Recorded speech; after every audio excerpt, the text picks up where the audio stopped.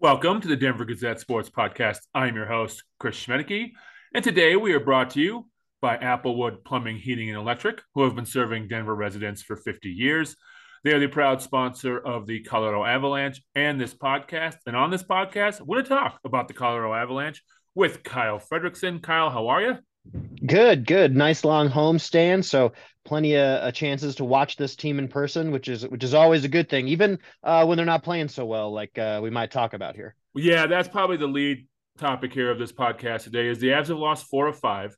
And the last time we talked, I think they had won 7 of 8, maybe at that point. Right. Yeah. I So think that's true. we were just talking off air about how they are a very streaky team. So, you know, I guess the biggest question, what's going on? Yeah, I will say I don't think there's any real panic from the Avalanche right now, and that's no surprise based on just their leadership and what this team is about. But it is kind of worth analyzing what's happening right now. I think when you look at what happened before this homestand began, we're about to hit game 3 of 5 games with the Flyers coming into town tomorrow night. But this is a team that has lost 2 overtime games on the road, going to the Coyotes, who are on a hot streak right now, to be fair, and the Ducks. And then also lost to a red hot Kings team. So not overly surprising, but I think everyone just kind of expected, all right, they're coming back home. They're going to start playing a little bit better. And it really was a little bit of an uninspired effort last night against the Winnipeg Jets, losing 4-2. Once again, the Avs give up a goal late in the first period. I think we tallied it on press row looking back at previous games. It's the 8th time this season that an opponent has scored in the waning seconds of a period when there wasn't an empty net opportunity. So it just seems like the Avs are making sloppy mistakes at bad times. And they're really making Nathan MacKinnon carry the load. Is anyone really surprised that he's playing the best in the team right now, though? No, no one's ever surprised by that. But I think this is something that we talked about last season, and now we're starting to talk about this season. Is it cannot only be MacKinnon? They need more. Yeah. And we should recognize how awesome he's been over Yeah, these of course. past 10 games. 10-game point streak, 12 assists and 4 goals over that span. He's just now kind of picking back up the scoring. It seems like MacKinnon goes through these spurts where he doesn't score a lot of goals. He's still playmaking, but all of a sudden now we're starting to see those chances go in. So he's playing phenomenal right now. But you got to wonder if this team has the same issues that it had a year ago, to your point, that they don't have the depth because Ryan Johansson, he's played well in spurts, but it seems like lately he's been less and less noticeable. Ross Colton has actually surpassed him in ice time. And then with a little bit of line shuffling, Colton's been that number 2 center the past couple nights. So it just kind of makes me wonder how the Avs are feeling about Johansson, just sort of what his confidence level is to produce points at even strength. He's been solid on the power play, but just creating when all 5 guys are in the ice hasn't come easy for him. And same with Thomas Tatar, right? Tatar is a guy who's scored a ton of goals in his career, had a great year for New Jersey last year. And now he's 24, 25 games into the year, and he's still searching for his first goal. So he was, supposed to be one of these newcomers who's going to come in and make a big difference. And maybe we give him more time. It's still a long season, but there's a lot of question marks about the depth. And, I mentioned it already, but number 2 center might be at the top of that list for me. Yeah, well, I mean, the Ryan Johansson thing is interesting because they did trade for him to try to fill that role of again, they haven't filled it since Nazem Kadri left after they won the cup, it seems like. But second center on this team is very, I mean, it's important on every team. But you know what I mean? Like, you've got that top line power, and they've got to have someone in that second line spot that can create chances for this team. Right. Yeah. And someone who just, I think maybe plays with a little bit more speed than Johansson. That's maybe my biggest knock on just watching him play. He doesn't really fit the mold of the rest of this Avalanche forward groups where speed is the number 1 thing. Like that, you have to be fast to play in the system. And I think in the past couple games, I'm just looking at Johansson's ice time. I mean, 10 minutes against the Lightning. Let's see, it was 11 minutes against the Ducks the other night. So, that's not the sort of clip that you expect a guy to be playing at who's supposed to have this big of a role on the team. And, I like Johansson personally. I went out to Nashville and wrote a nice story about his connection out there, how he's still basically spearheading a charity effort to feed hungry children through the Predators franchise. So, I think as a locker room fit, there's no doubt the Avs like this guy. but we'll see what happens as the season progresses. If he truly gets demoted to that bottom six, and I think the team likes how Ross Colton is playing. He creates a lot of chances. He plays with a lot of emotion. But Johansson just doesn't really feel like it right now. And maybe the Avs go out and look for somebody, right? I mean, it's not I don't think it's crazy to say that they wouldn't go out and execute a trade to find a guy who fits that mold. I don't really have a ton of names off the top of my head. We'll see how the next couple months go on and which guys' names get floated as possibilities. But the Avs have got to look into doing something. You know, not to rehash more Nazem Kadri stuff, but I just feel like, we all know that the Avs were not going to pay him. They were not going to pay him what he got in Calgary. But man, I think it's so crazy to think that loss still hurts them 2 years later. Yeah, yeah. And it's like the Avs are so spoiled, it feels like, right? I mean, because they're still a contender, they're still going to make the Oh yeah. playoffs, but that roster they had, with a healthy Landeskog, I mean, they were just juggernauts looking back. And if they could have kept that core together, to your point, if Kadri's sticks around, maybe he takes a more team-friendly deal. If Landeskog doesn't have to have this knee surgery, and now we're uncertain if he's ever going to play again, just how much better this team would be, because those are the kind of holes you can try to fix in free agency and trades. And I like Miles Wood. I think he's been one of the most consistent players among the newcomers. Plays with just this energy, kind of bowling ball guy who just dominates puck battles and is physical in a way that other Avs forwards aren't. And he's creating and scoring on chances. You like the way that he's played, but beyond that, the Avs have a lot of things to figure out. And, Kadri, he's a little bit on the older side, but, seeing his production in Calgary and the role that he's playing, he's clearly a top six forward in this league still. And the NHL is, of course, hard cap. And it just shows how good of a job Chris MacFarland and Joe Sakic have done Yeah, over the yeah. years. And it is going up. I think it's 87 million next year. That number was just released. So, I mean, it's nowhere close to what some of these other leagues are dealing with in terms of cash, but the NHL is growing for what it's worth.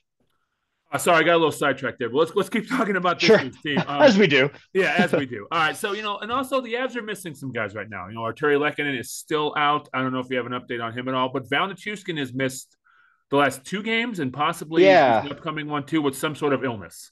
Right, yeah, and so it's not a real long-term issue with Val, and I do think it's important we bring him up though, just because the team is so much better when he's playing well. And if you look at the streak that they had of wins, before those losses, to your point, I think it was 7 of 8.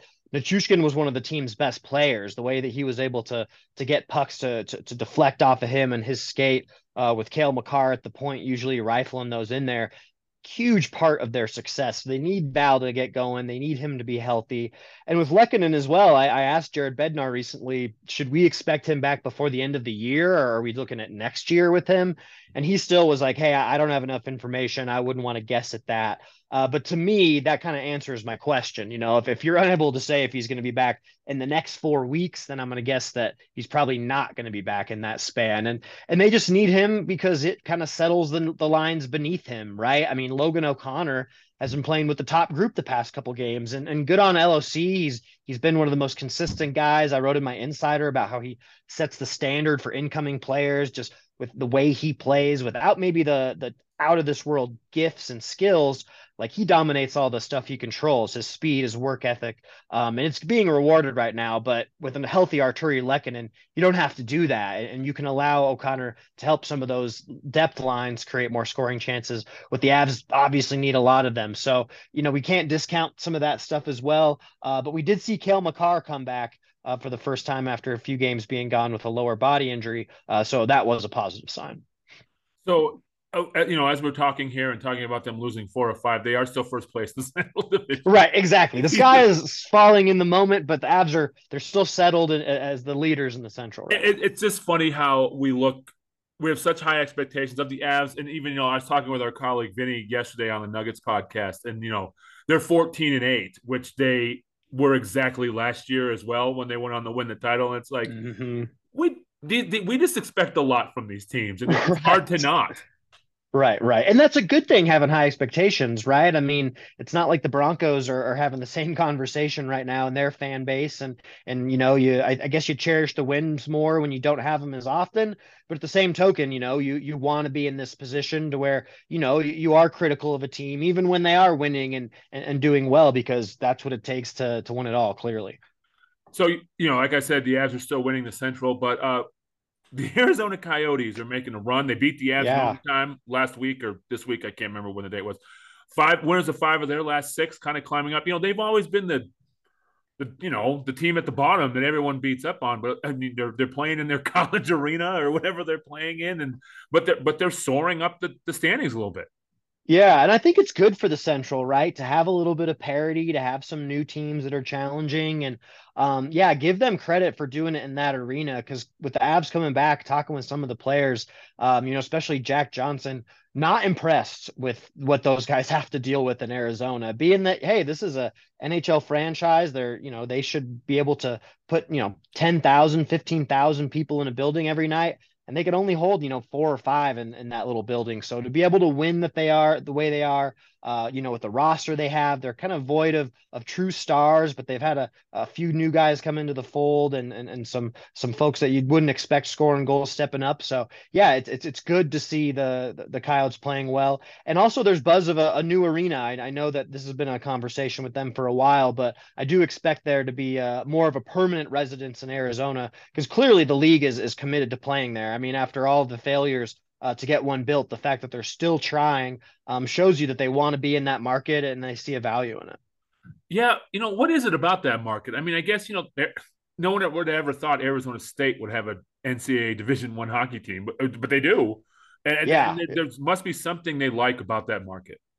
Yeah, I just think there's so many people moving to Arizona. They Yeah. just look at the population, right? But it's just tough because you have to convince the taxpayers to be bought in to whether or not they're, heavily involved in funding the arena, or they have to sign off on what the city is trying to do to raise those funds. It takes a lot of buy-in. I mean, can you imagine if the same thing was happening here in Colorado, if something at Ball Arena was messed up and the teams couldn't get a deal done? I mean, it'd be preposterous. But I think when you're in more of a, I don't know, we'll call it a retirement state like Arizona, there's maybe a few diehard fans, more folks that are snowbirds and just happy to be in the sunshine, I guess. So they're playing at ASU's arena, right? So they're playing in Right. Tempe. Yeah, yeah, Mullet Arena, I believe it's called. Oh, And that's it's a right. new facility, and I'm sure the ice is nice, and but the problem is I don't even think that they sell that building out right now. And that's a shame when you can only have, 4,000 some people. I think the Arizona State students get discounts on tickets, and they have like a student section that's pretty lively for games. I didn't go out there for their last road trip, but I would like to check it out at some point just for the novelty of it, to see Nathan MacKinnon, when he's maybe half the distance that he usually is from me Yeah. when I'm sitting in that press box. Oh, I also wanted to bring up a former Av doing some good stuff, and it's in Detroit, which is funny. But JT Comfort, 6 goals, 13 Yeah. assists with the Red Wings. Yeah, good for him. And he is hurt right now. He's a little bit in and out of the lineup. They just added Patrick Kane. So there's a lot of buzz around Detroit right now and what they're trying to do. And I think JT Comfort's been a bit of a positive surprise around the league just for how productive he's been to this point. And that's no knock on JT. He had a breakout year last season with the Avs when they were so injured and he was so relied upon. But the price that the Red Wings paid, I think a lot of people in the Avalanche media at least rolled their eyes a little bit, thinking, "Man, they overpaid to some degree." But right now, he's living up to that contract, and he's playing like a second line center, which the Avs desperately need. So I don't think there's any like revisionist history where we say, "Hey, the Avs should have kept JT Compher." It was time for him to prove himself on a new team with a big contract the Avs weren't going to give him. But it's a sign that, hey, the Avs are doing well to develop players too, right? Because JT Compher obviously had more in his game when he got to Detroit, and we're seeing it now. And I do expect him to probably play on a line with Patrick Kane when JT is back healthy again. And what a thrill for him to be playing with a true vet leader and a guy who thinks that Detroit has a lot of potential. So I always liked JT. He wasn't maybe the most talkative guy in the room, but gave very direct, honest answers. And yeah, when you're sort of looking at, hey, how are these former Avs doing? He's one that jumps off the list right now. Detroit's a lot better than I think people thought. Yeah, for sure. It's surprising, and part of it is JT Confer and it's kind of the culture change that's been happening there for a while now. And they do have a shiny new arena. Speaking of arenas, I know that Little Caesars is regarded as one of the best in the country, and that's pretty funny for a discount pizza chain Yeah. as the sponsor. Yeah, of have being a little serious. That's good stuff. All right, so you mentioned Kale McCarr returning from his injury. You have a story coming up on him. Yeah, that's what I'm going to be writing on today. I just thought, and talking post game, Kale has sort of become this Landeskog 2.0, a guy who's always available and doesn't rush out of the room. There's so many guys that just, get as fast out of there as they can after losses. And I understand, but hey, you need someone who's going to speak for the group. And without Landeskog, Kale's been that guy. And so that's what I'm going to write about, how he reacted after that loss. Kale really wore it in a way that I didn't expect in terms of him dissecting his own play. To me, it looks like he's still a little bit injured. He won't cop to that. It's no surprise. It's kind of a culture within the NHL. Guys aren't going to say that they're hurt even if they are. But we'll see. He took a few games off with a lower body injury. He spoke about how playing and on the road trip I think they went out to the West Coast, or no, they were at, yeah, the West Coast in Yeah. California. There was some soft ice, Kale said, and he thinks he might have screwed something up out there. So, be sure to check out the Denver Gazette. I'll have that story online later today. Just being a guy who speaks for the group and is trying to stay healthy. I mean, Kale is, before this, injury was playing like one of the best players in the league. Forget about defensemen. I mean, regardless of position, he was producing points and being part of the Avalanche attack in a way that no other player has that role for their team. And we've seen it from Kale. We've seen the skills skating and that edge work that makes him so special. But let's see if he can keep it up after this injury because it didn't really look like he was the same guy last night. Well, he's only 2 points behind MacKinnon for the lead on the team. I mean, Right. and we mentioned how great MacKinnon's been lately, but Makar may be more than just the MVP of the Avs. He could be an MVP candidate for the whole league. Yeah, it's true. I think it's been like 20 years since a defenseman was My next last given question. that honor. I wrote about that somewhat recently. I'll have to pull that up. But yeah, I mean the way that Kale's playing, and I don't know, how do you define MVP? I don't know. I just think you look at what he brings to this squad. It's hard to make a case that there's someone else who's doing more for their team when Kale is the guy. Were you able to find that stat? I just looked it up. It is Chris Pronger in the year 2000. Ah, Pronger, right. With the Blues, right. Yeah. Yes. So I mean you're talking about 23 some years and that makes sense, right? Of MVP in all sports has kind of become this That's offensive award, that's the right? With last time even a defenseman was nominated, too. Wow, gotcha. Yeah, so he must have been really good that year. But yeah, I mean, whether it's the Heisman Trophy, the NFL MVP, you're always giving it to a quarterback, the guy who's doing everything for their group. But that's kind of what Kale McCarr is, right? Like he's the quarterback of the Avalanche. I mean, you might argue that Nathan MacKinnon's that guy, but he's almost more of a skill player in the way that he just stands out with his speed and explosive moments, as to where McCarr has to kind of orchestrate things on the back end in a lot of ways. So I do feel like if he stays healthy and gets back on track, there's no reason why we can't, at least entertain this idea. Because to your point, I mean, if that's the last time a guy was even nominated, I don't know. I just think there's been way too many impact defensemen over the past 2 decades to say that they don't belong in that conversation. Yeah, and I mean, Makar's got to add something else to his trophy case. I mean, he's already won Right. everything Yeah. else, right? Gosh, man. I don't know. His house back home in Calgary is probably full at this point. I don't know where his parents have any more room to put stuff. He just keeps winning things. Yeah. Well, no, he didn't win the title in college. I think they lost in the Frozen Four, didn't they? And then They he did. came to They the Avs actually like the did next lose. day. Right. Yeah, that's right. Yeah, he came into the playoff run. Yeah, that Yeah. was a fun What time. But you're all right. Yeah, he didn't win that one. It's too bad he doesn't have more eligibility to go back and try it again. we we're lucky. I mean, there's at least what 2, 3 generational talents on this Avs team that we get to watch. Yeah, it's true. And Makar is tops of them all, man. I just think when you look at the way he plays, it's not there's nothing else really like it. And the fact that the Avs were able to get him at 4 overall, I mean, that's a steal in the grand scheme of things. All right, Kyle. Thanks for coming on and doing this. Make sure you subscribe to this podcast on Apple and on Spotify. Make sure you go to denvergazette.com to see Kyle's story on Kale McCarr coming up later today and all his coverage of the Avs. as well as all of our coverage of all the other teams in the area. And Kyle, we will talk to you soon. Absolutely.